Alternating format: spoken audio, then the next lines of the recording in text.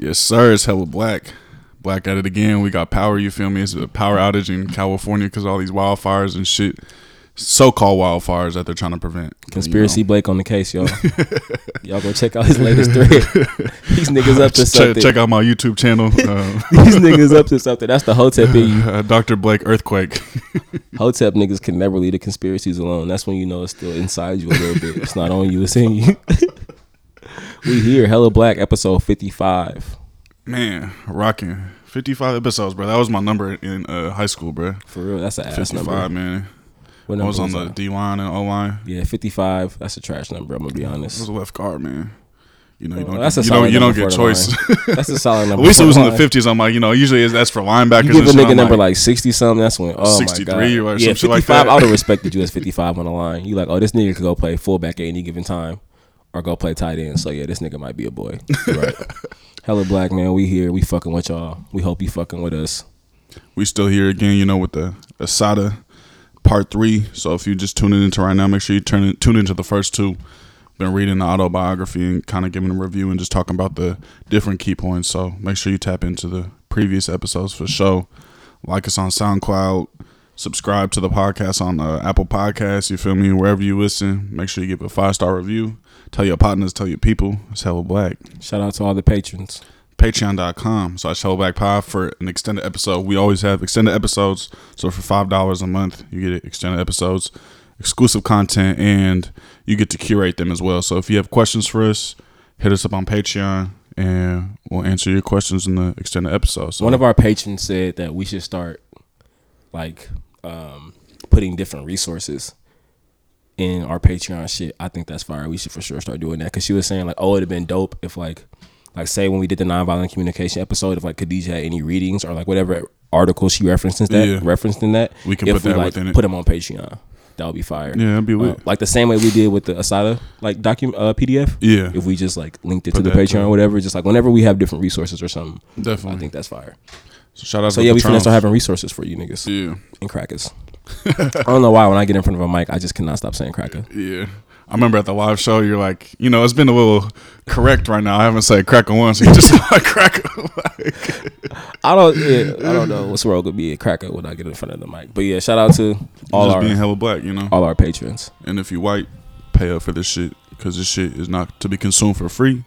Y'all have consumed too much for free over the past 500 fucking years.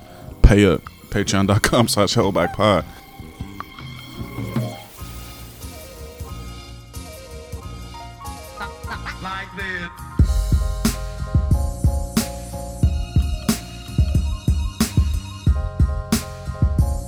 We got a good episode in store too, but kick it back with that Black Joy per usual. Yeah. Man, what's going on with the Black Joy for you, bro? This past Saturday we celebrated Dave's birthday, right? That was Saturday.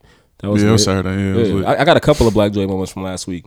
Starting with Thursday, we all went and watched the football game, the Rams Seahawks. Although the Rams lost, I was sad about that, but it was just dope to have some of my closest friends in the building and having a good time. Shout out to Halftime. For those that aren't familiar, Halftime is a sports bar in downtown Oakland. It's on 14th and that's not Webster. Is it Webster? Close.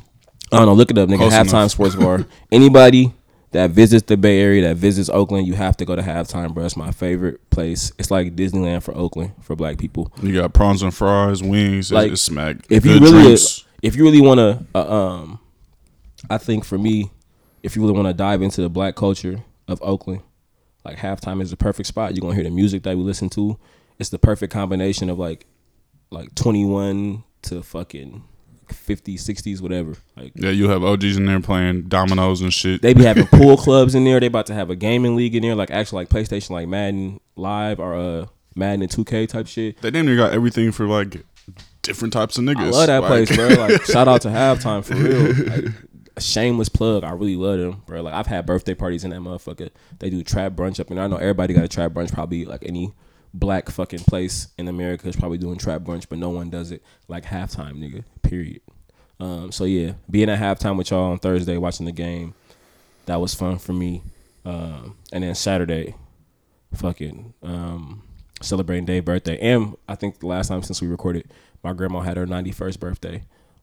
That's what's up. October 1st. So yeah, chilling with my granny my great grandmother for her birthday. That brought me black joy. That's beautiful. Yeah, my nigga. So yeah, shout out to all the people that played a role over the last 9 days for making your boy happy and joyful. Shout out Black Joy. Shit, for me, definitely the breakfast program and it was the first time we had medical resources at the program. I was hoping you wasn't going to say it because I was going to have to copy and paste. How could I forget? But yeah, it was the first time having medical resources at the program. Shout out to the Freedom Community Clinic. That was beautiful. They pulled up with, blood pressure, just doing holistic health, checking in mental health wise, and had like mental health kits for people and passing them out, and was able to just sit and talk with people and also get people plugged into like a medical clinic if they need further medical assistance and medical help. So it was just a super raw moment to be in the hood, be in West Oakland, be where we have been feeding people and providing, resources for the past couple of years, and to really just to step our shit up and to serve the community in a stronger way. So that shit was saucy. Yeah. That was I forgot about Sunday. But that was amazing. Like, niggas brought a clinic to the hood. I know it wasn't full of like all the services that we wish we could provide, but it's a start. You know what I'm saying? And like, I look at anything that we've done so far, and like, it always progresses and becomes more of a resource in serving the communities in the ways in which they need to be served. So yeah, shout out to the Freedom Clinic. Yeah, that shit was lit. Dive into the Asada now. Yeah, so we ended with chapter 10, and we now on chapter 11. Even when you send me the outline, fam, I'm like, fuck. Like, it was such a, I don't know if people deal with this. I think I deal with it, especially with books I've only read one time. Like, sometimes, like when I'm in the midst of it, it's like super heavy and like on me. But since like if it's like a really quick read, which I will say, Asada was for me, and not like in a disrespectful way. I think that's how enticing it was. But sometimes when I read something really quickly, I don't always retain the information. Yeah. Which is why I think it's good to reread books. But like when you did send me the outline and I had like a chance to like dive back into the notes and review each chapter, I'm like, fuck, this is an amazing book. This shit like a revolutionary Bible, to be honest. Like, just even going back and reading all this shit, I'm just like, I feel like some fairy tale shit low key too. I'm like, it's like, what the fuck? Like, despite all the trauma and fucking violence that's in it, but yeah, it just shows what it means. Like the word revolutionary. Like, I feel like that word is used so often and is being co-opted in so many ways, and we have presidential candidates calling a political revolution, voting for Bernie Sanders. Like, what the fuck? Boy, and then you just be throwing that word around. You have AOC talking about abolition and all this shit. It's like, bro, this is real revolutionary shit. This is a real abolitionist text. Yeah, and this is I think it came out in the 80s, so she was writing this stuff, but this stuff was going on in the 70s. Yeah. So I'm like, this shit is just full of lessons. Yeah, full of lessons, you feel me? And just also just shows you what the state is made of. It's like we was talking about earlier. Yeah, Quesada was really an enemy of the state. Yeah, like the chapter 11, the ways in which, like, as we dive into that chapter, it really shows you, like, okay, the state was out to get her. Period, point blank. Like, that's just right. What it is. And like the last episode, we talked about how Richard Nixon was involved in our case and appointing judges and shit like that. So literally, the quote unquote commander of chief, the president, the highest ranking official agent of the state, my nigga, was involved in on that your shit. Like, nigga, like that. And she was finding cases to cases to cases, and literally from the start of the chapter, basically the start of the book to the end of it, she's finding cases. So chapter 11 starts with her. Not on trial, but like, I guess being arraigned for bank robbery case. Yeah, the bank robbery case. But like in the midst of this, that kidnapping case is still going on. Yeah. I think she just had like a ton of indictments against her at the time. But like the chapter 11 starts with her being back in New York and on trial for the robbery, and or not on trial, but yeah, being arraigned for the robbery. Or is it arraigned? Right? Yeah. Is that the term? Yeah, it was like preliminary hearings. Yeah. And trying to get evidence. But yeah, I think one of the wildest parts of the case was that from the very beginning, she was quote on like what they say identified as the bank robber, and like from the moment that she was identified, they like had her pictures and her name up. They had a picture of the person, the woman committing the robbery, with her name right under it, saying like wanted for robbery, $10,000 reward for any information or the capture of her. And literally that photo's being spread. She said like on buses. And nigga, we know everywhere. How propaganda works, right? Like we know how like you see something enough, you go start to believe this shit, or at least question if it's true, right? And then, so as part of the like, a part of their case was like wanting her to basically reenact the robbery, my nigga. Yeah, Like, and take what? a photograph of Like, that shit. wear the exact same thing Like- that this person has on. Like, nigga, what? Like, all right, do your hair like this. Put this earring on. Put these Make glasses this face. Put this glasses on. And We gonna have the camera from the exact same angle. take a photo. And this is like the old, like this is in the 70s. So I was like, bruh, think about the quality of the shit either. Come on, my nigga. Like That from a motherfucker quote for show unquote bank blurry. camera too. That shit was for show blurry. And it's black and white type shit, hella grainy. Like, And the sick part about it is the judge grants the shit. like, yep, come on, let's do it. all right, let's do it right now. What is that, my nigga? But you know, Asada was like, nah, fuck nah, I ain't doing this shit. Yeah. And literally refused. And if she didn't refuse to do it, who knows what would have happened? You feel me? She would've Like been convicted. She for sure would have been Because convicted.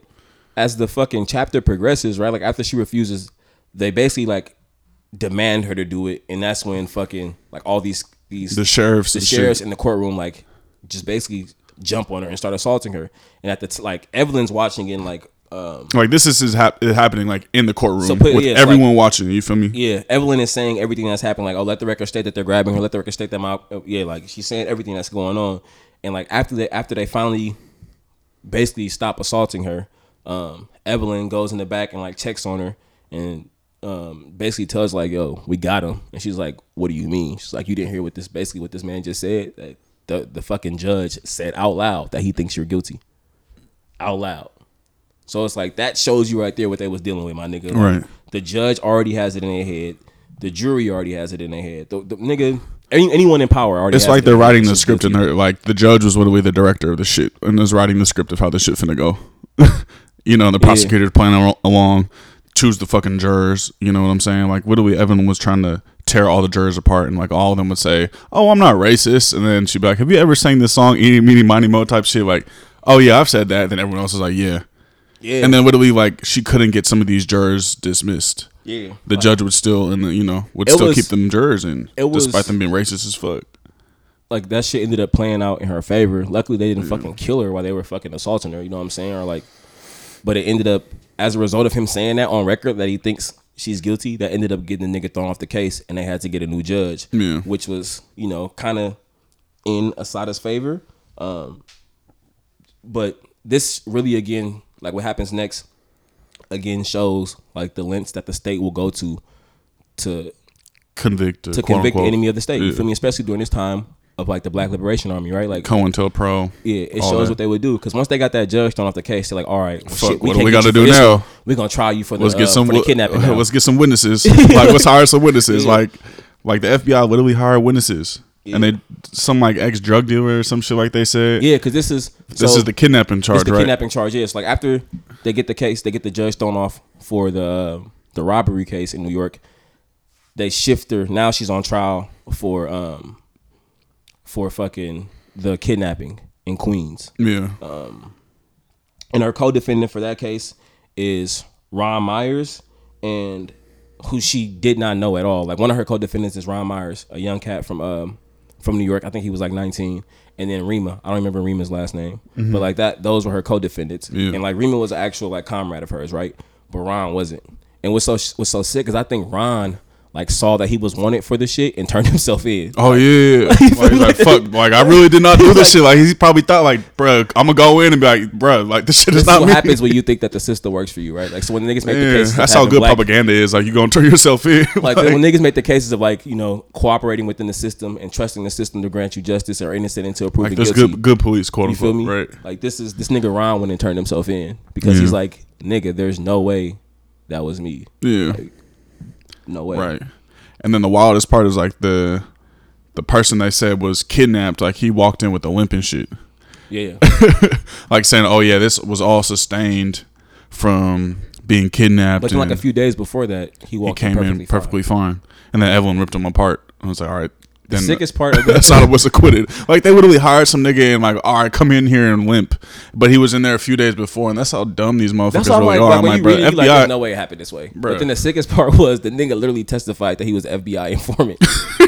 And then when they asked him if he had been hired to conspire against Asada, he was like, I can't speak on that. Yeah, like, bro. Like this is how the lengths the state will go, but also shows you that they foolish as well.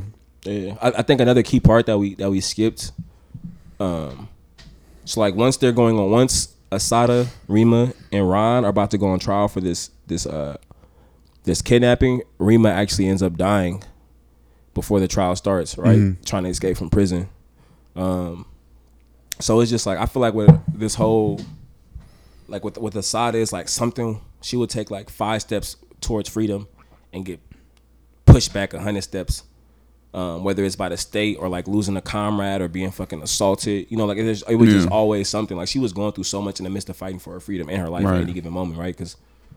And by design, this is kind of what the state was doing. We're gonna get you some way or another. We're gonna find a way. We'll make up a case, and we'll hope you die some way. Physically, mentally, you know what I'm saying? Or like by the law. Either you die in prison.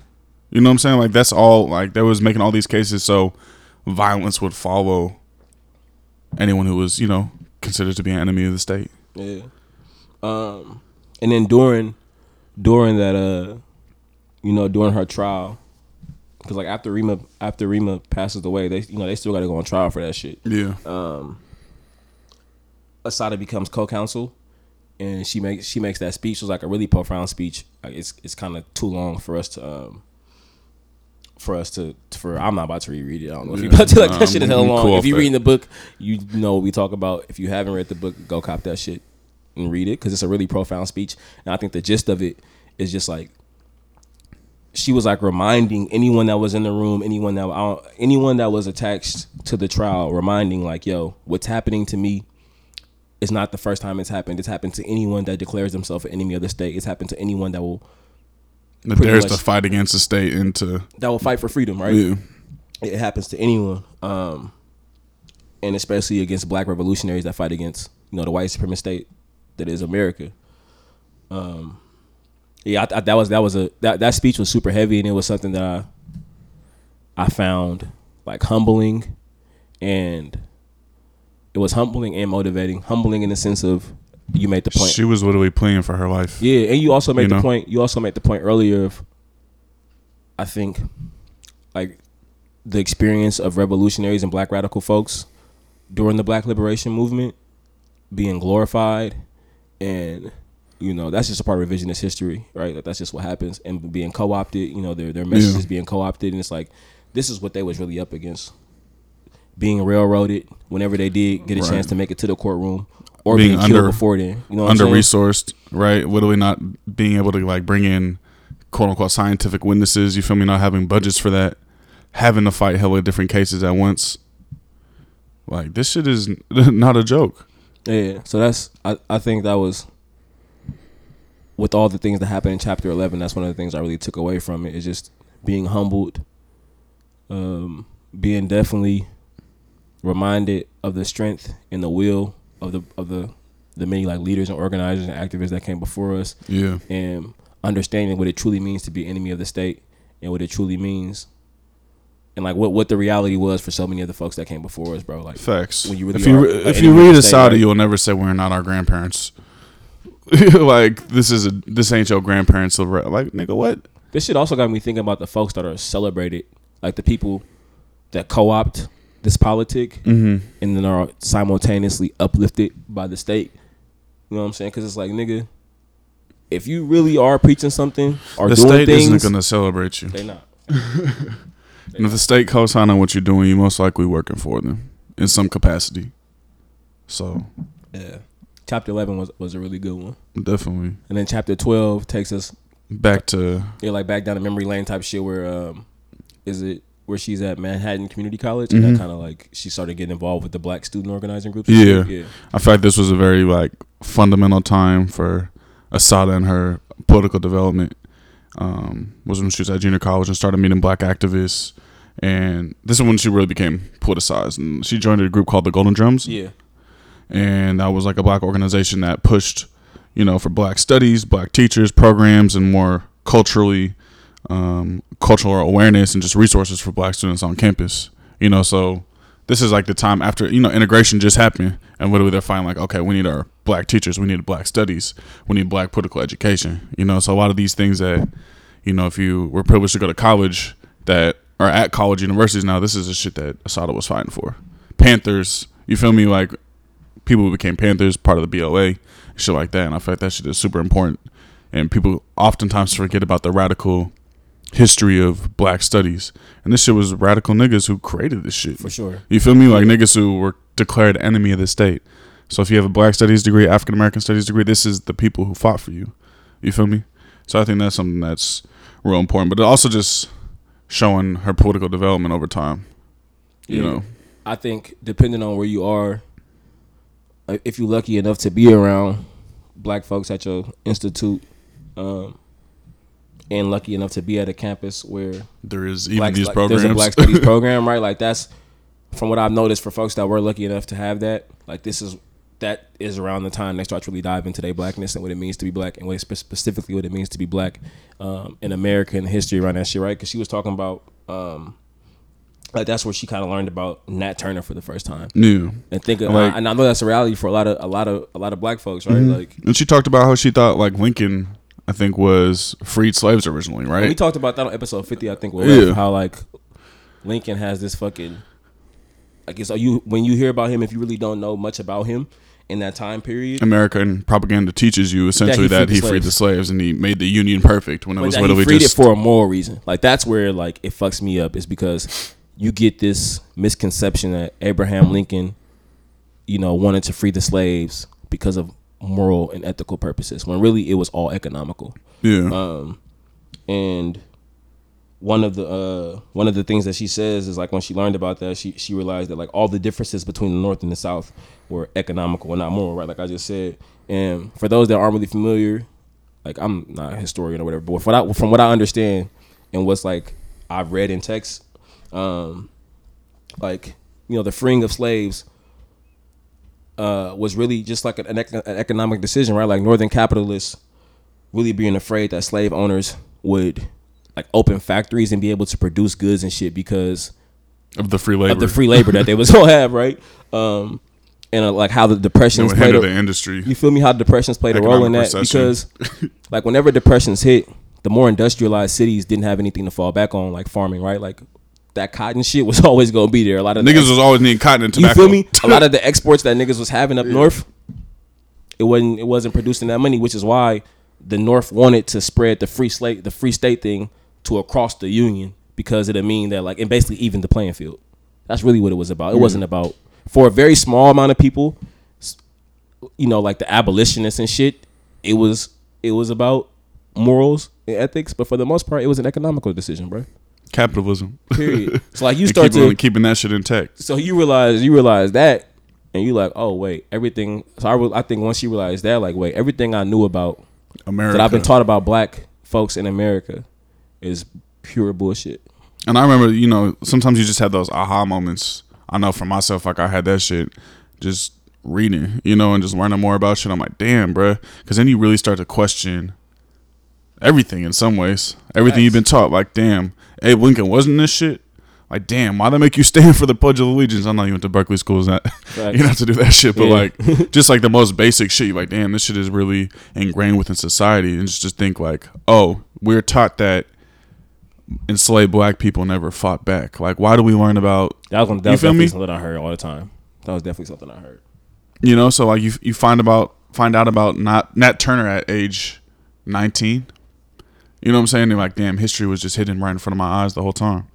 Nigga, I went to the University of Idaho. There was no black studies program up there. Y'all didn't even have no ethnic studies, huh? Nigga, what? Y'all had straight American history. Like, what the fuck? The Black Student Union was the athletes. Like, that was our PSU, my nigga. Yeah, bro. Like, did you have any black students who didn't play sports? Nah, for sure not. Nice. And if, like, I mean, every now and again, you might get, like, that one black person that was from, like, Spokane or Lewiston, like, Spokane, Washington, which is, like, probably has, like, a small black population, right? Or I bet it's probably, like, 17 black people in Lewiston, Idaho. Mm-hmm. I bet. And, like, maybe a few in Boise, but, like, fuck. I don't think there were any black people that were, like, from Moscow. And if it was, like, nigga, like, you can count them. Yeah. For sure. But, yeah, so I think, being at Manhattan Community College and tapping in with all these different black studies and black organizing groups really and you get to, like, get your history from them. No longer getting it from the white folks, right? Like, that really is what we start to realize in chapter 12 when she's in community college. This is where her politics are starting to be shaped. Mm-hmm. And even just thinking about, like, the Black is Beautiful movement that like popped off within the party and shit For sure, like that. Say it Like, loud type shit. yeah, like that shit for sure started for Asada at Manhattan Community College. You know, she's like, oh, I learned to love my hair. You feel me? I learned to love who I am. And that was because she was learning about herself and her people and the history that we do have. Yeah, it's wild. Like, I don't want to go off on a tangent. I think about yesterday. I tweeted some shit about looking for a book for my niece. Yeah. She recently had said something to my sister about like wanting straight hair and being jealous of people with straight hair. I'm like, I just went and bought her a bunch of books on like loving your blackness and loving your hair and shit. So I'm thinking like, yeah, like how important that shit is. Mm-hmm. And like, I wish I would have had more of that instilled in me as a fucking child. Yeah. And you get to like, you know, start trying to navigate yourself amongst European fucking Eurocentric fucking standards. And yeah. But yeah, chapter but it's just 12, wild like how that's just like that's indoctrinated to you at a young ass age. Bro, my niece is 5, nigga. Yeah. Like I couldn't believe myself. Are you 5 years old? You should not be worried about that. Like, but I mean, like, think about all the dolls and shit, my nigga. That's like, what you see. Yeah, you know, the TV. Like, I think fuck, was that Asada where she was talking about like wanting fucking white dolls and shit? What book was I reading recently? Yeah, but chapter 12, a lot of it was her coming into her blackness, starting to understand blackness, and another big part of that was like rejecting Eurocentric beauty standards. Facts. And this is also where she began to learn about communism too. And I thought that was like a real important moment because she's like, at first she said she didn't fuck with it because she was just used to talking to these white people, these white leftists, these white communists, white socialists on campus, and that they just had no idea what they were talking about in terms of like black people. You feel me? And I remember for myself too, I'm like being at Cal's campus on Berkeley, like all these socialists and communists, they was all white. But I was like, okay, they have some revolution shit and like they have a Malcolm X shit. But then like you talk to them and they're like, they're so far out from reality where they forget the actual conditions of people because they're so concerned with the fucking theory of, you know, Lenin and Marx and shit like that. And yeah, and it's wild because my nigga Queer Socialism was on Twitter checking somebody about some like communist texts because like people were saying like, oh, you need to read this if you really gonna be versed in communism and socialism. And they were like, nigga, what about like Angela Davis? What about Huey? You feel me? like I was like that. It's wild how like in all these like so-called revolutionary theories, you gotta read Engels and you gotta read. but it's wild like and so how like anti-blackness surfaces in all these quote unquote revolutionary theories, my nigga. Right. And I thought that was important. But when she said she learned about black communists is when she's like she really started to engage with these theories. Yeah. You know, and then she's like, okay, to understand Huey, I need to read a little bit of Marx. You know what I mean? Facts. But I thought that was something that was powerful, especially as, you know, she became a Marxist and a black Marxist and a revolutionary. You feel me? Yeah. And I think probably a lot of people can relate to that, especially if you, like these white socialists be thinking they know everything, bro. Yeah. Like for me, you just forwarded me like some Marxist tests, right? When I was like, I want to start reading. I want to read some more communist theory or whatever. But like my introduction to that shit was from black people. Because I'm like, I know I don't want my introduction to any theory to be from white folks. I'm sorry, because it's going to be rooted in anti-blackness and privilege.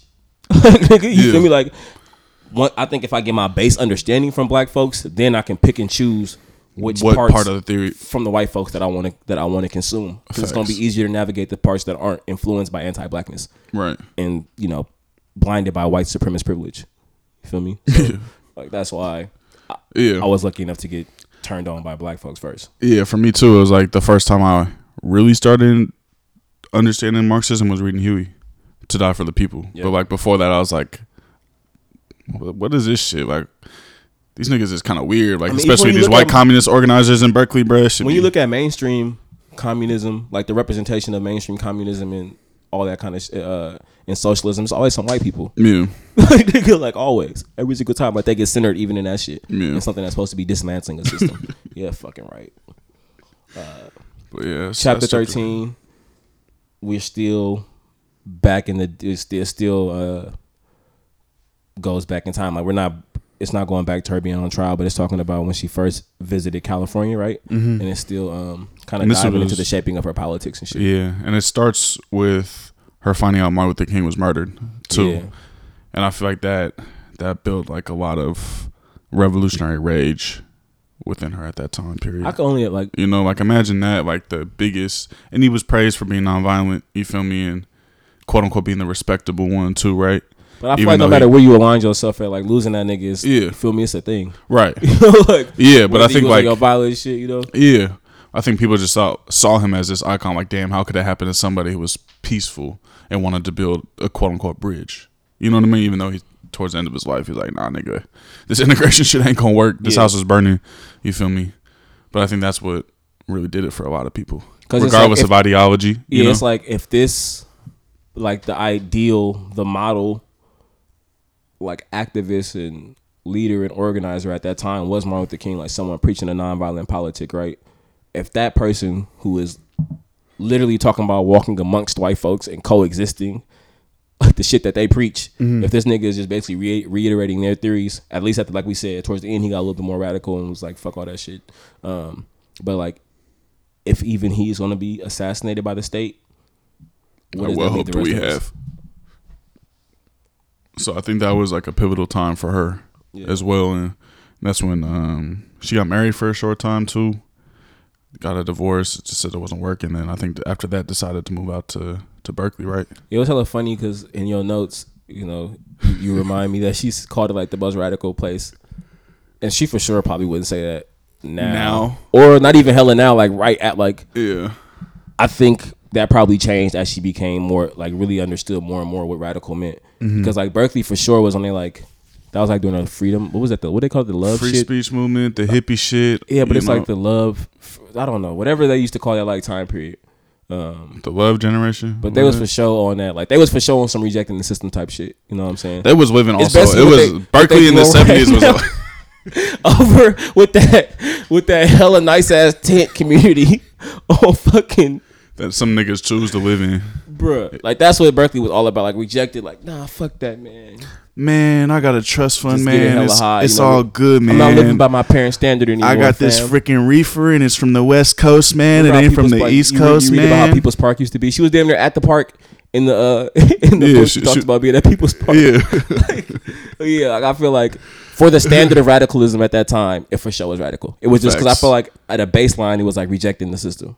Right. You know what I'm saying? Like, and then you also had you also had these radical groups in the area too, so I think that definitely played a part in it, you know. But it's just funny because everybody calls Berkeley or it's like, Oakland. The Panthers was for sure influencing them hippie niggas. Yeah, like, right. They got it right, man. Fuck the system, bro. Free love, weed. Right. All they wanted to do was just smoke weed and not work, and not work a 9 to 5. You know, but I thought that time period too, when she moved to Berkeley and was around Oakland and went to Alcatraz and was in San Francisco and shit, I think that's when she developed like a deeper understanding for solidarity too, because she went out there and she said, okay, I need to go to Chinatown and meet the Red Guard, you know, a communist group in Chinatown. Like she was trying to build with them. Fucking with the indigenous folks. Yeah, going over to Alcatraz and fucking with natives, you feel me, and like becoming a medical assistant over there. And she said she was taking this tiny ass boat to Alcatraz. I just imagine that. I was like, bro, like she got in a tiny boat where there's water on the shit. Like I was like, damn. I mean, you gotta at some point, if you're gonna call yourself a radical, you gotta understand in which the importance of all of us that have been, you know, victims of the white supremacist state. How it's important for us to link up. Period. Yeah, and build coalitions and shit like that. That's the only way we're gonna be able to get it go. You know, only way. Right. It's the only way. So I thought that was dope, especially with just how she just wanted to go meet and build with different organizations that was doing radical shit, but by different races and shit. You know, meeting with the Brown Berets, all that shit. And I feel she really did her research. Like she moved out here, so okay, this is what I want to do. I want to learn about this. I want to learn about that. She was linking up with people and like she was going straight to the source. Like not let me go tap in with some so and so and ask about these people. Like, nah, I'm about to go pull up on them to their headquarters. Like bro, she was like everyone. Nigga, I don't know where Chinatown is, but she finna pull up to Chinatown. And then she said she was like, she kind of met the Red Guard on a fluke or some shit. Like she was smoking weed in the park with some of her partners. And even then, that shit made me think about because she was talking about how she realized like, bro, I can't be out here like playing and slipping like that. Like I'm out here for like I'm focused. Like I'm really about. I came here to do a job. Let me get refocused. She was like, how I'm supposed to be doing this work and I'm out here like I don't know. I don't know. She felt like she got caught slipping. Yeah, like, I don't think it was on some like respectability politics type. She's like, oh no, you ain't supposed to have no fun. You're supposed to party. But it's like, nigga, like I literally came here to do a specific thing. And around the park smoking weed, and I can get arrested. Like catting off. Like, I only got the summer out here. You feel me? So I think it really helped me really think about the importance of staying focused when you are in the midst of it. Like, I don't ever want to tell nobody you got to be like serious all the time, but like there's a time and place for everything, and that's something that reminded me of discipline. Yeah, I saw that was definitely a woman of discipline. That's for sure. But this is also when she began to get more involved with the Panthers. So she went to the headquarters in Oakland and was volunteering, working there. And she was like genuinely like impressed by them. I think she was worried at first. Like, I think it's a little bit of respectability politics she was talking about in some ways. She was like, "Oh, y'all niggas just be talking like hella crazy and shit. Like, why don't y'all be like a little bit more calm, simmer down, simmer down, like some of them civil rights niggas." Like, many of folks thought that about the Panthers. Yeah, like them niggas was like, and then you get to see the work that you get to see the work that they're actually doing. Like, I think that's what really helped change her perspective about them, is like really seeing like, yeah, they with the talking, but they really with the action too. Like they will do the necessary actions to be a resource, to defend and to take care of their people, to be in the community. Yeah. And she said they was open to the critique as well too, and like oh no, you need to fuck with us. You feel me? You'd be good for the party.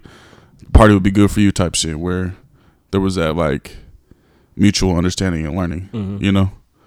And then Jonathan Jackson was killed, murdered, and that really hit her too. I feel like that was another pivotal moment. Yeah, and for those that don't know who Jonathan Jackson is, I guess to like go,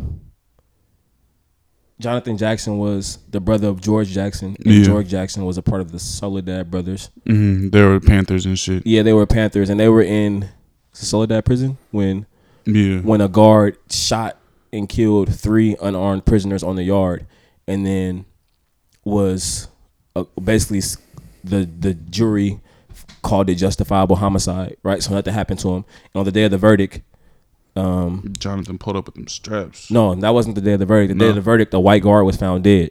Yeah, and they charged George Jackson, John, I don't know how to pronounce this, Clachete, I don't know what the hell his last name is, and Fleeta Drumgo. Were all these are the Soledad brothers that were charged with murder of the guard. And Josh, no, is it Josh? Jonathan. Jonathan is George's brother. Yeah, Jonathan broke in to a courthouse. Yeah, and held a DA and a judge hostage, right? Yeah, with a shotgun to their head. With shotguns, like let the Soledad brothers go by 12:30, and that didn't happen. And he killed them. He killed the judge and the DA, or they just killed Jonathan. The pigs killed Jonathan.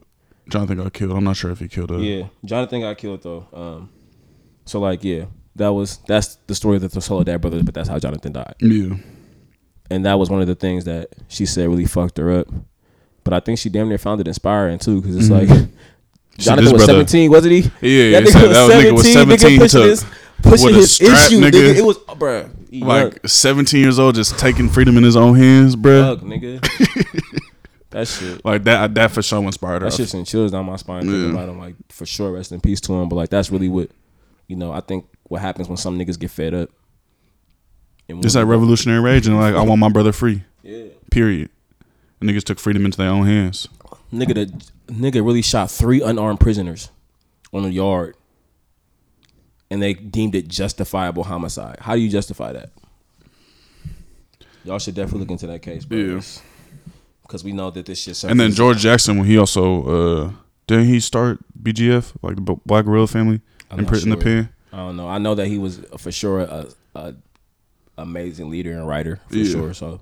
I got his book somewhere in here too. Blood on My Eye, I believe. Bruh, and you know what's also wild about that? That's what Angela Davis was on the run for. Because she apparently they said she gave the strap to Jonathan. It was apparently her hammer.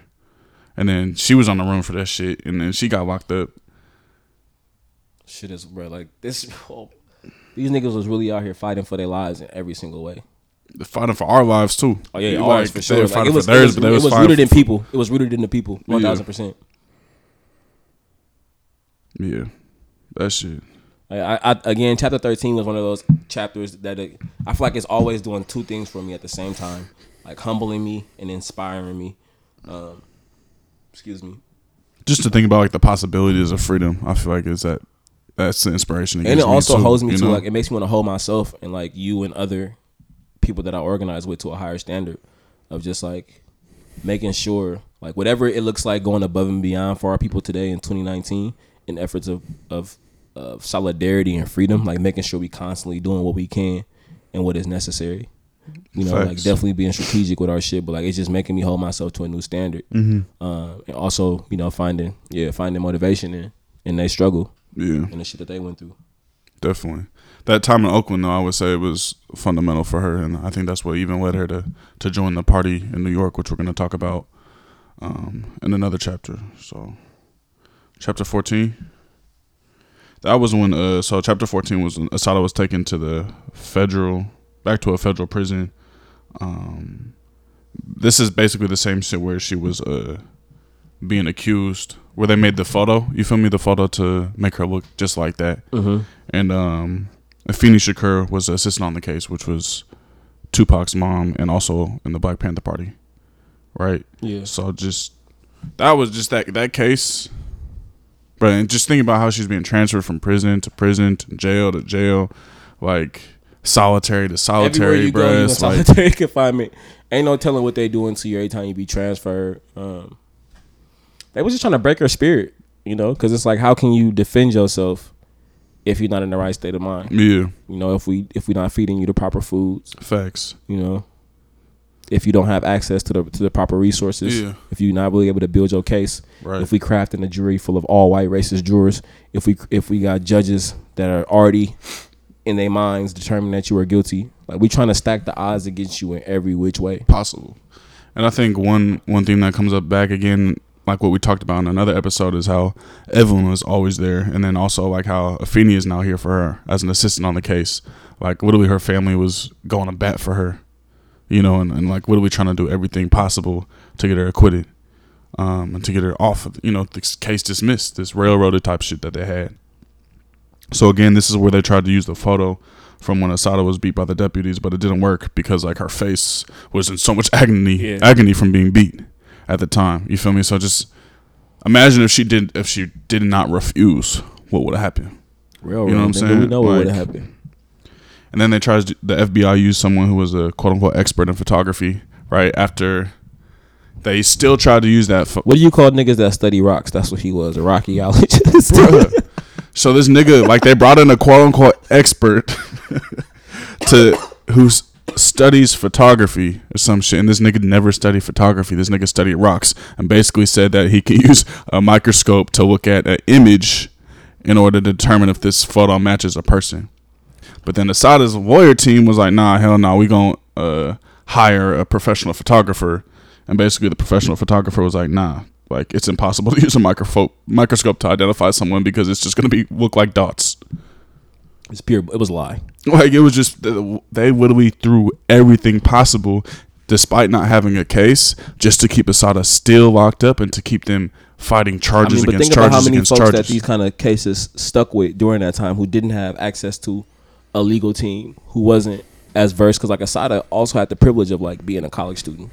You feel what I'm saying? And she was well versed, and she was reading her shit, and she was representing herself like, damn near at certain times. Like frontline soldiers from that movement went down because they didn't know how to read or some shit like that. Didn't have access to that. Just think about people who weren't involved in the Black Liberation Movement who gets washed by the system. Yeah, because they can't afford a lawyer, and like with each chapter while these trials are going on place, and like we're gonna dive into a little bit more in these next chapters, you see that all of these folks are agents of the state, right? Like they were getting scientists to back their logic.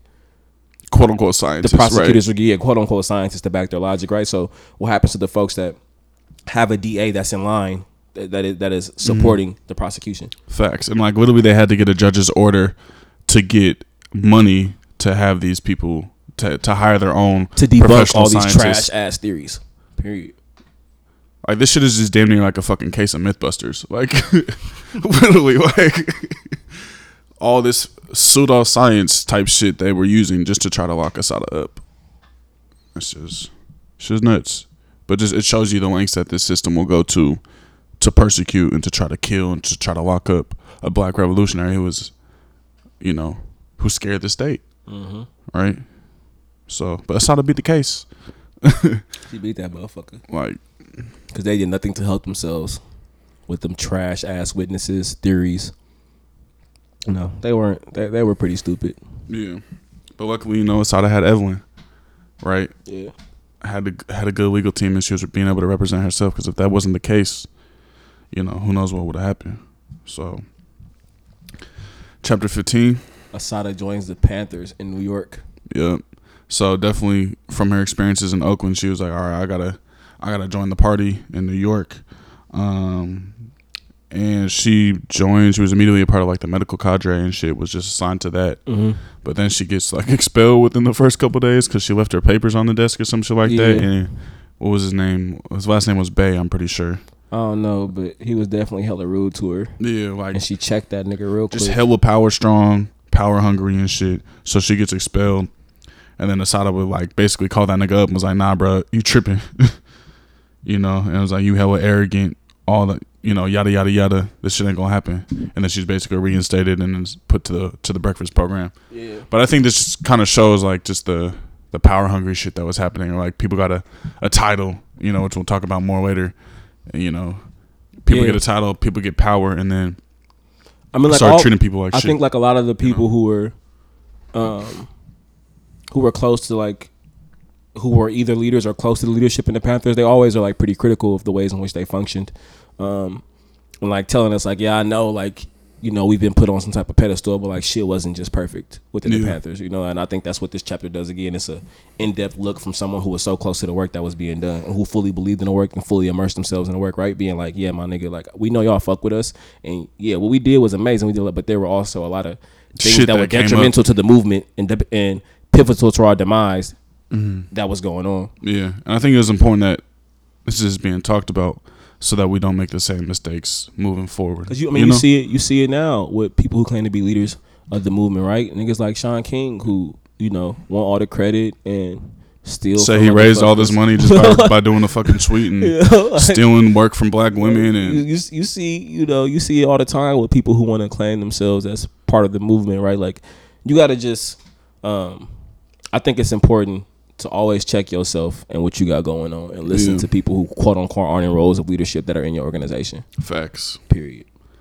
Yeah. So she was a part of the breakfast program, and I thought, she was someone who always really paid attention, and I think that's something that, especially when she was underground, it just shows like how detailed she was to paying attention. But you remember seeing like this little kid like sneaking food, and it's like, oh, I didn't steal it, like, and literally felt like he was stealing. Like, no, she's like, it's free. You feel me? And like, and then she told all the kids, like, if your parents ever need food, they can come to the breakfast program too. And I thought that's a moment that stuck out to me. Is like, she was really incredibly empathetic and thoughtful. It was always thinking about other people in a lot of ways. So I thought that was powerful. But yeah, throughout the party, she did, she worked with support groups to get Panthers bailed out. That's one thing I did, like, with all the, critique that happens of the Panthers. Like, they did things like that many of us follow right now, right? Like making sure you got bail money ready for your comrades and all that kind of shit. Like, they were super young and like things were moving hella fast for them. But for the moments that they were around, like they had a everlasting impact. Because like, nigga, we have a breakfast program because of these niggas. The ways in which we organize some of our strategies are really taken from the Panthers. Facts. Yeah, and that shit's powerful. And I thought it was also important, like, Asada was pretty critical of the party, but I feel like in a very principled way. It wasn't just like it was always constructive criticisms. I feel like one thing somebody taught me, one of my coworkers taught me, she was like, when she never comes with a problem that doesn't have a solution. And I think that's kind of what Asada did. Like, like, even when you talked about how she was critical of like the education, like, all right, how these niggas gonna be learning about all the Marxist shit. Yeah, but like, we don't know shit about Harriet Tubman and that term. Marcus Garvey, kind of yeah, like, right. It's like every time she came with a critique, it was followed with the solution. Like, yeah, y'all niggas shouldn't be teaching them just this Marxist shit. They should be learning about the black leaders that came. Yeah, that was a part of this work, a part of the black liberation shit. Yeah. So yeah, I hella appreciated that shit. It is necessary. Mm-hmm.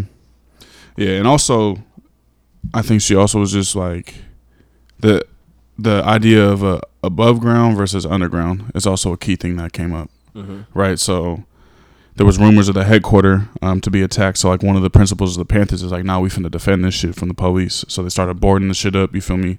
Making holes that they could shoot out of. And Asada was like, bro, this shit ain't that smart. Like what do we like? We're fighting for this headquarters, but like that don't make no sense. Like we gotta.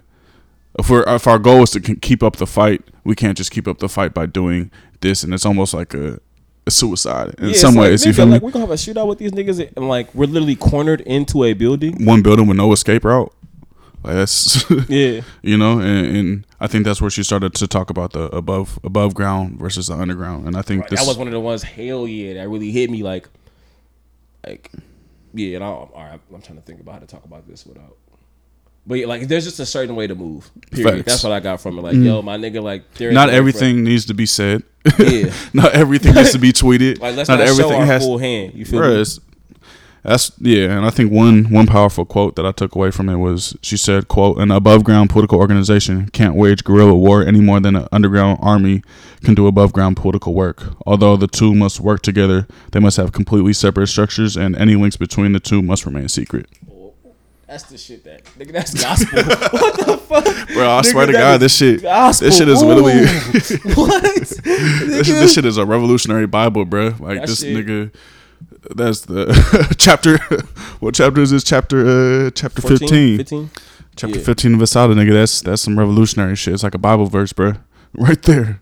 And I think that shit was so important. Because you look at that, like, this is honestly what led to the demise of the Panthers. Facts. Like, everything was so out in the open that it was targeted. That it allowed your enemy to prepare. Like, okay, we see what y'all on.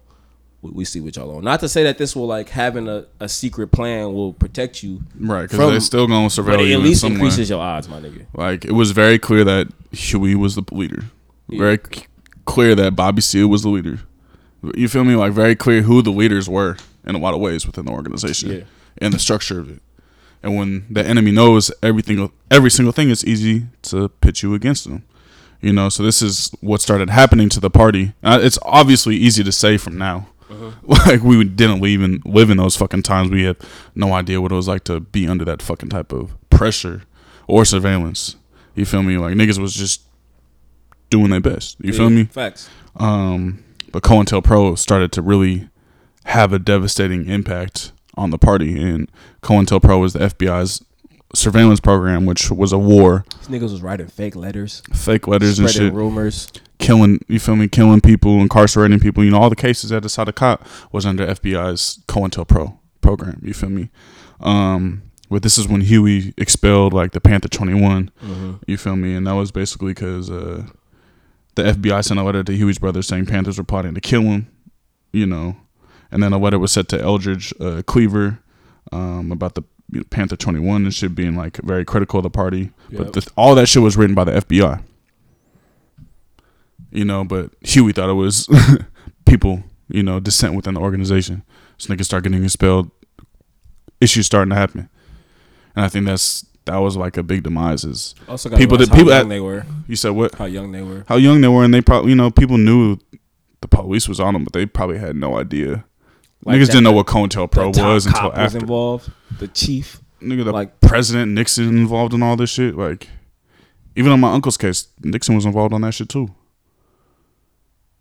You know, and I think now it's easier to know because now we know what COINTELPRO was. But at that time, this was before motherfuckers like niggas even knew what the fuck was going on. Like, we know that we under surveillance, we see that some fishy shit going on, but we don't understand the depths and the severity of this shit. Yeah, and that's what Asada even starts to attribute, like, a lot of the issues that the Panthers had was actually because of the COINTELPRO. You know, so, like, what state oppression to an organization will actually do. You feel me? Yeah. To people or to the organization. And this is around, like, at the end of the chapter, Asada goes underground. Yeah, so basically one of her comrades tells Asada that the police has been watching her, you know, her apartment at that time. But also Asada was like, oh yeah, I stopped paying my phone bill. My phone still kept working and shit like that. So she knew she was being surveilled. She said she'd be walking around. Police would be watching her and shit like that. So she kind of was feeling that surveillance, right? And then there's pigs monitoring her house and she doesn't go back. And that's when, like, she goes underground officially. Yeah. And so, like, chapter 16 and 17 kind of dive into what life being underground was for was like, right? Like how she started to go underground, and at least the way like Asada was writing though at that time, like it didn't seem like she was like a huge leader within the party at that time. You know what I'm saying? Like she was a part of like the medical group. She was a part of like getting people out of the cases, you know. And even she said like, "Oh, I'm trying to be more involved with shit. You know, I ain't trying to just do all this." You know what I'm saying? I mean, I'm sure at any point they just had, depending on like I mean, it makes sense, right? Like, okay, we see who's running the free breakfast program, right? Like who's there serving the food. Let's just tell her one day and see what's going on. And then you see like, okay, she involved with all these different. You do your research. Okay, she didn't been to Oakland fucking with the Panthers. She didn't fucked with the Red Guard and all these. You feel me? Like they have access to this kind of information. So it's like, okay, although you might not be making decisions, you're a threat because we know how you're being politicized. Facts. At this point in time, like your trajectory is to be a leader, which ended up happening, right? Exactly. So yeah, I think it just she became. All it takes is for them to like tell you a couple times and see what the fuck going on. If your phone is tapped, ain't no time to tell them what kind of conversation she had from you or who she around. But you just see like how vast this like oppression was. You know what I mean? It's like there wasn't just watching Huey. They was watching every fucking Panther. Yeah, and I to reiterate, you know, they said they had a black militant handbook of like every militant. You feel me? So from like a street soldier to handing the breakfast out, like you was literally, you know. Facts. And again, what I think chapter 16 and 17 do, and we kind of lump these together because they're so short, and they're kind of centered around the same theme of being Asada being underground. Again, like we've stated before earlier in the chapter, I just want to keep reiterating this and like driving this point home. It's like these two chapters consistently remind me of what it was like to live in that time and to be associated with the Black Liberation Movement. Mm-hmm. Like that shit was life threatening, my nigga. Like to really come out and take a stance against the state could put your life on the line, my nigga. Facts. Period. And literally being against the state was feeding children, making sure parents were fed, making sure people had medical resources within the party and that our people had medical resources. Making sure that we weren't getting harassed and assaulted. Trying to help people beat cases. You know what I'm saying? Like that was the work. And then to be targeted like that, you know what I'm saying? Like, what are we doing? The shit, basic human rights, medicine, you feel me? Food, and then it's being targeted, like to a point to where they said Asada was wanted for a machine gun shooting of police. She sees her face, starting to see her face everywhere. So, oh shit, you know, and it goes. It was just pinning crimes on people, left and right, and that was the propaganda too. You feel me? It's like, all right, if you see all these people's images, wanted. Yeah. Well, what are most people gonna believe? And if you're already racist, we know white people gonna believe it. Yeah. You feel me? So like, what do we just propaganda about this movement to even like isolate revolutionaries from even some black people? Like, oh no, they the crazy militants. You know what I'm saying? Yeah. But yeah, so this is when she becomes a part of the Black Liberation Army, which she said was a decentralized but committed to armed struggle. And there was an underground. You feel me? They went underground. And BLA was pretty much a lot of former Panthers and shit after folks had to go underground. So it was like the underground wing of the party that was really about revolution by any means necessary and really believed in picking up the gun and fighting a revolutionary war. Yeah. As part of it, not the whole thing, but that was armed struggle was a big part. Chapter 18, man. She's acquitted of the bank robbery and then transferred back to the Middlesex County Jail for Men and placed in solitary it's like, bro, she couldn't even get like a first day out shit. Like, bro, like she'd beat case and then go back to jail for another case. Not back to solitary. Like, all right, you here until we start the trial for the next shit. And she just kept winning. She just kept winning, kept being acquitted for all these, because it was like the shit just wasn't. It was clear, and it was like, we gonna find something to stick for your ass, and until we find it, you gonna sit your ass right in this jail. So after she beat the bank robbery, this is when she went back on trial, I believe, for the Turnpike shooting. Yep. Right. So she's placed, back in a solitary for over a year in a men's prison. And like her lawyers are, doing lawsuits about cruel and inhumane conditions and all that type of shit, right? So just even think about like how she's helping fight her own case and she's in cruel and inhumane conditions. Mm-hmm. Like, what are we not giving her a chance to even? You feel me? Like, what if the light was out the whole time she couldn't read? Type shit.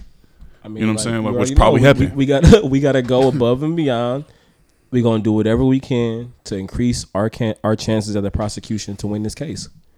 Literally, the definition of railroad. And after wash your ass. Literally, after reading about her stories being incarcerated, I don't know how you could believe that prisons should exist. That's the thing that keeps coming back for me. Is like, bruh, how do you believe in fucking incarceration as a system after reading this shit? Yeah. Like how inhumane this shit was and continues to be to this Facts. day. All right, bro, that's why like we really mean prisons gotta fucking go.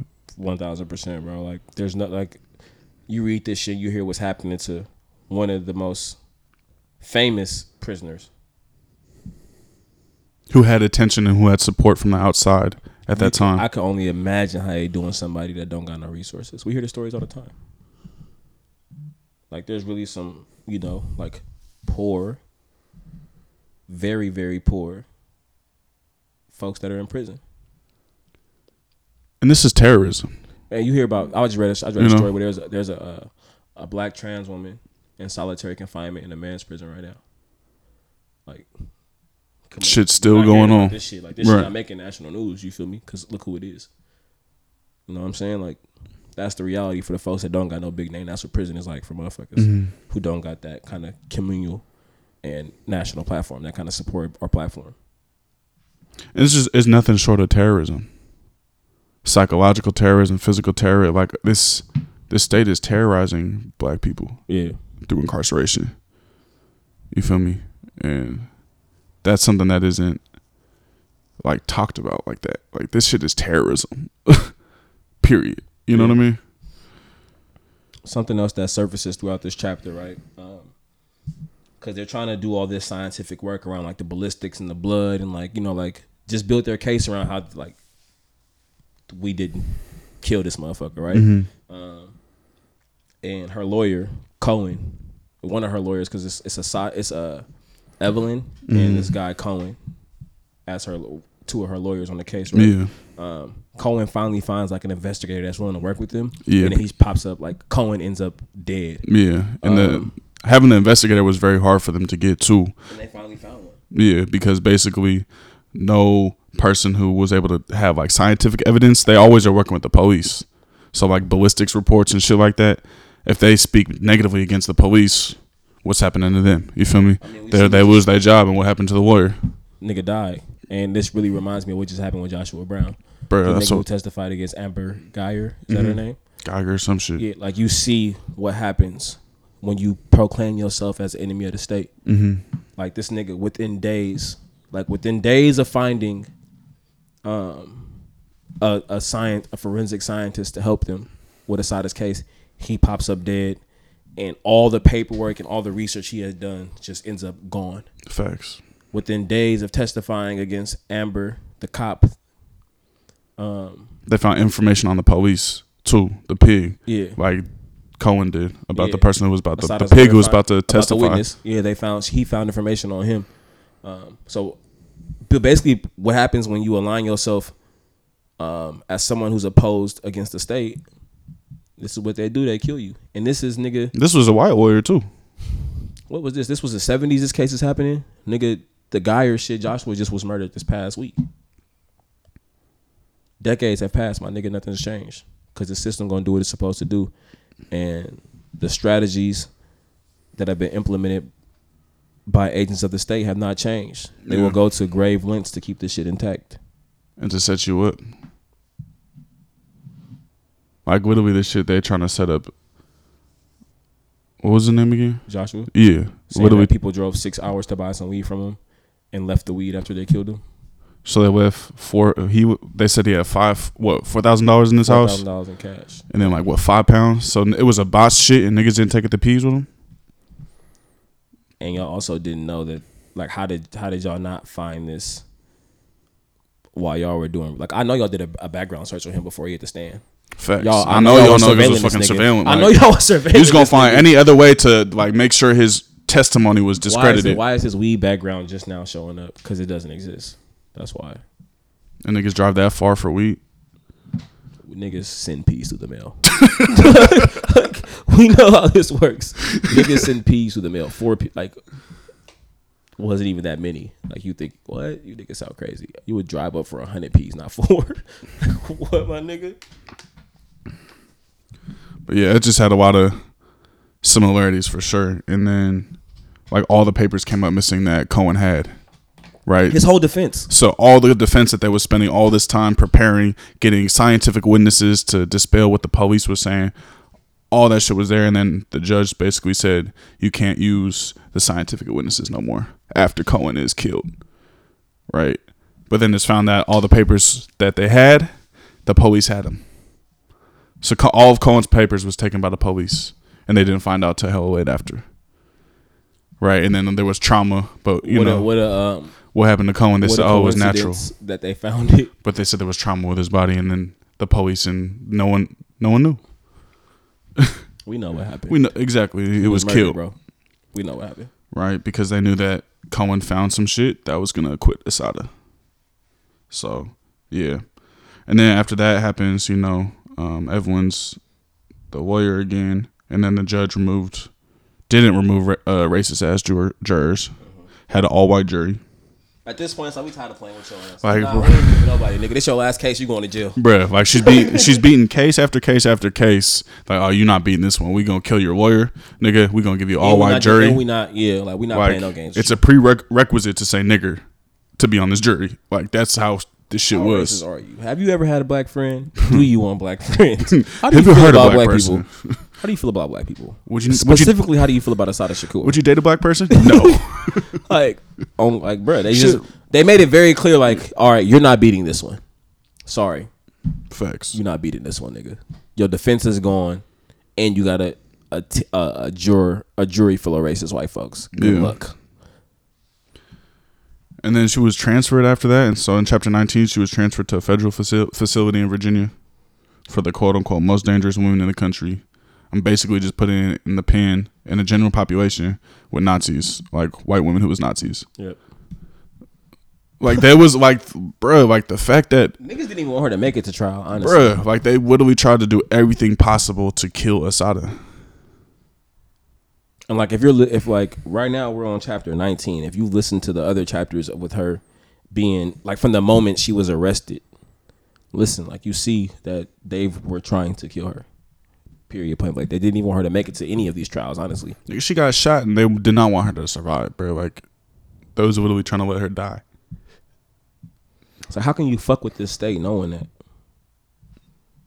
Like, you really think it's reform in this world for us? And niggas think it's gotten better in 2019 under quote unquote Trump, right? Like under this same exact fucking system. It's not like there's ever been justice done after this shit.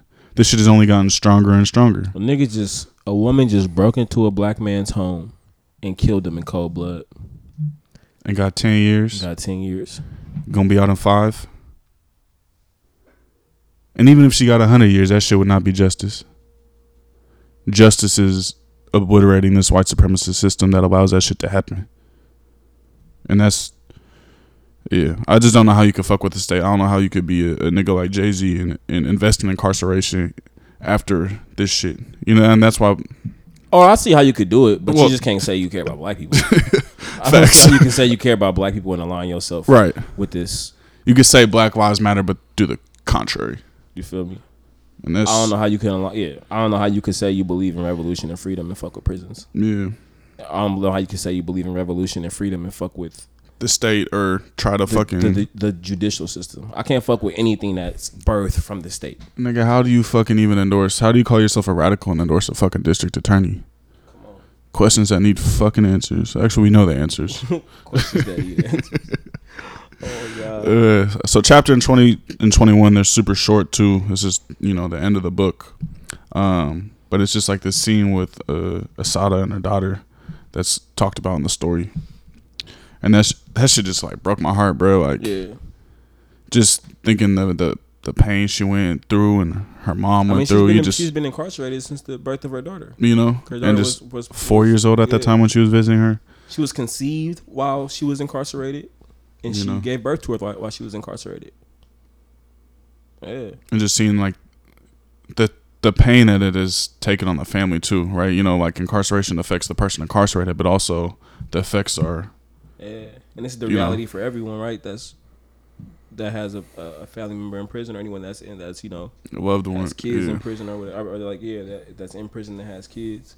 I got some friends like that. That last 2 chapters were definitely heartbreaking. Thinking about her trying to navigate this shit, like literally she's going through all this shit while her daughter, she's in prison while her daughter is growing up. Yeah, the entire time. And her daughter's sad about it, like Whitley does not have her mom, that her mom's going through it. Asada's mom's going through it, and that's just the effects that incarceration this terrorizes the whole family, But then her grandma visits her, and I thought this part was just kind of many. And prophet or some shit. Yeah, it was just and she just talked about how her grandma always had dreams that basically was true, that would come true. Shit would come true type shit. And her grandma had a dream that they were in her house in Jamaica and some shit like that. And Asada was worried, oh, does that mean I'm dead or something like that? And she said, no, you were alive and you was okay.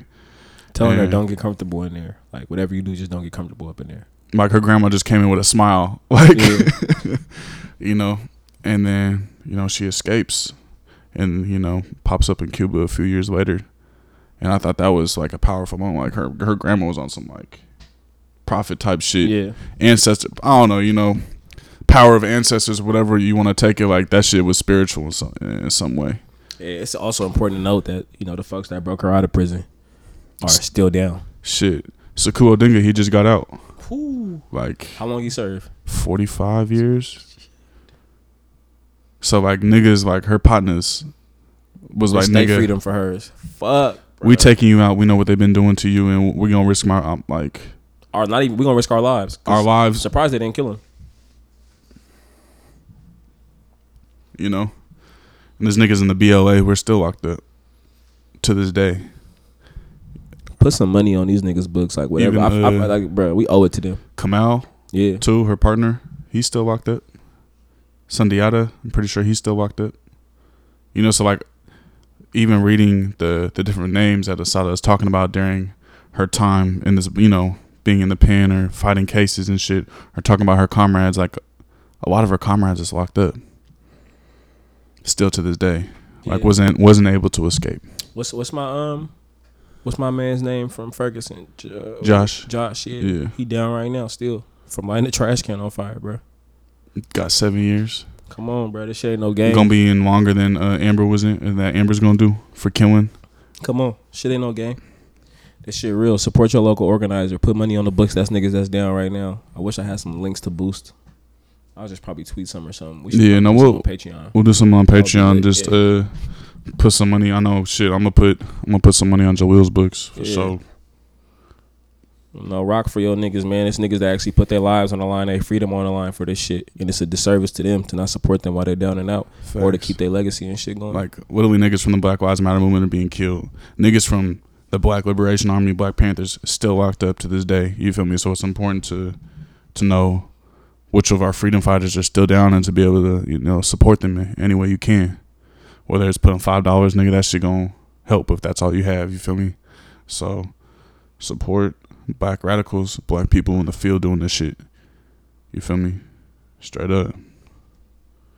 So that's Asada that culminates. I hope y'all fucking loved our book review. This is our first vlog. We gonna do a little more.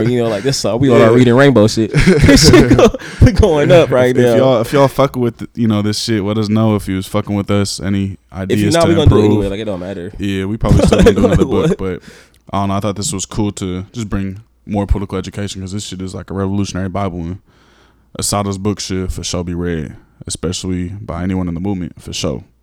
If you identify as a radical, this is a must. And if you don't want to read it, listen to these 3 episodes that we did on it because I feel like we tried to cover a good amount of it. So yeah, to tap into this next part of the episode, go to patreon.com/hellblackpod.